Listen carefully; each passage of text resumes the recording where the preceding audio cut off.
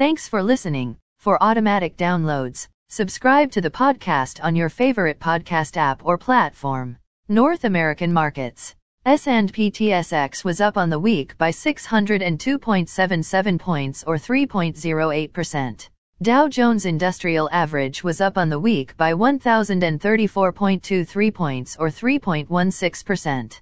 Nasdaq was up on the week by 254.83 points or 1.91%.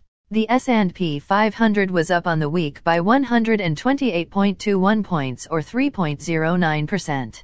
VIX Futures was down on the week by 1.29 points or minus 5.75%. Overseas markets. The Nikkei 225 in Japan was up on the week by 371.11 points or 1.32%. The China CSI 300 was up on the week by 34.24 points or 0.82%. The DAX in Germany is up on the week by 221.92 points or 1.63%.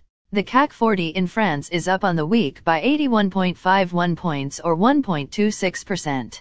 The FTSE 100 in London is up on the week by 61.15 points or 0.82%. Commodity markets. Gold is up on the week by $26 or 1.45%. Silver is up on the week by 97 cents or 4.88%. Crude oil is up on the week by $3.35 or 3.78%. Copper is up on the week by 12 cents or 3.38%.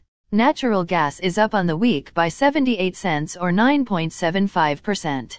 Corn is up on the week by 1 cent or 4.83%. Soybeans are up on the week by 2 cents and a quarter or 3.38%. Wheat is up on the week by 7 cents or 3.9%.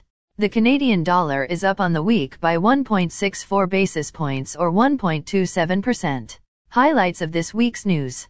On Monday, we get Japanese gross domestic product, Chinese retail sales and unemployment, Great Britain unemployment rate, Canadian and United States housing starts, and Canadian inflation data. On Wednesday, set to be released is Great Britain Consumer Price Index data, Eurozone employment and gross domestic product data, United States retail sales and Australian unemployment data. On Thursdays, we look to Eurozone Consumer Price Index information, United States existing home sales and Japanese Consumer Price Index data. On Friday, to finish the week, we receive Great Britain and Canadian retail sales. Again, thanks for listening. For automatic downloads, please subscribe on a podcast app or platform.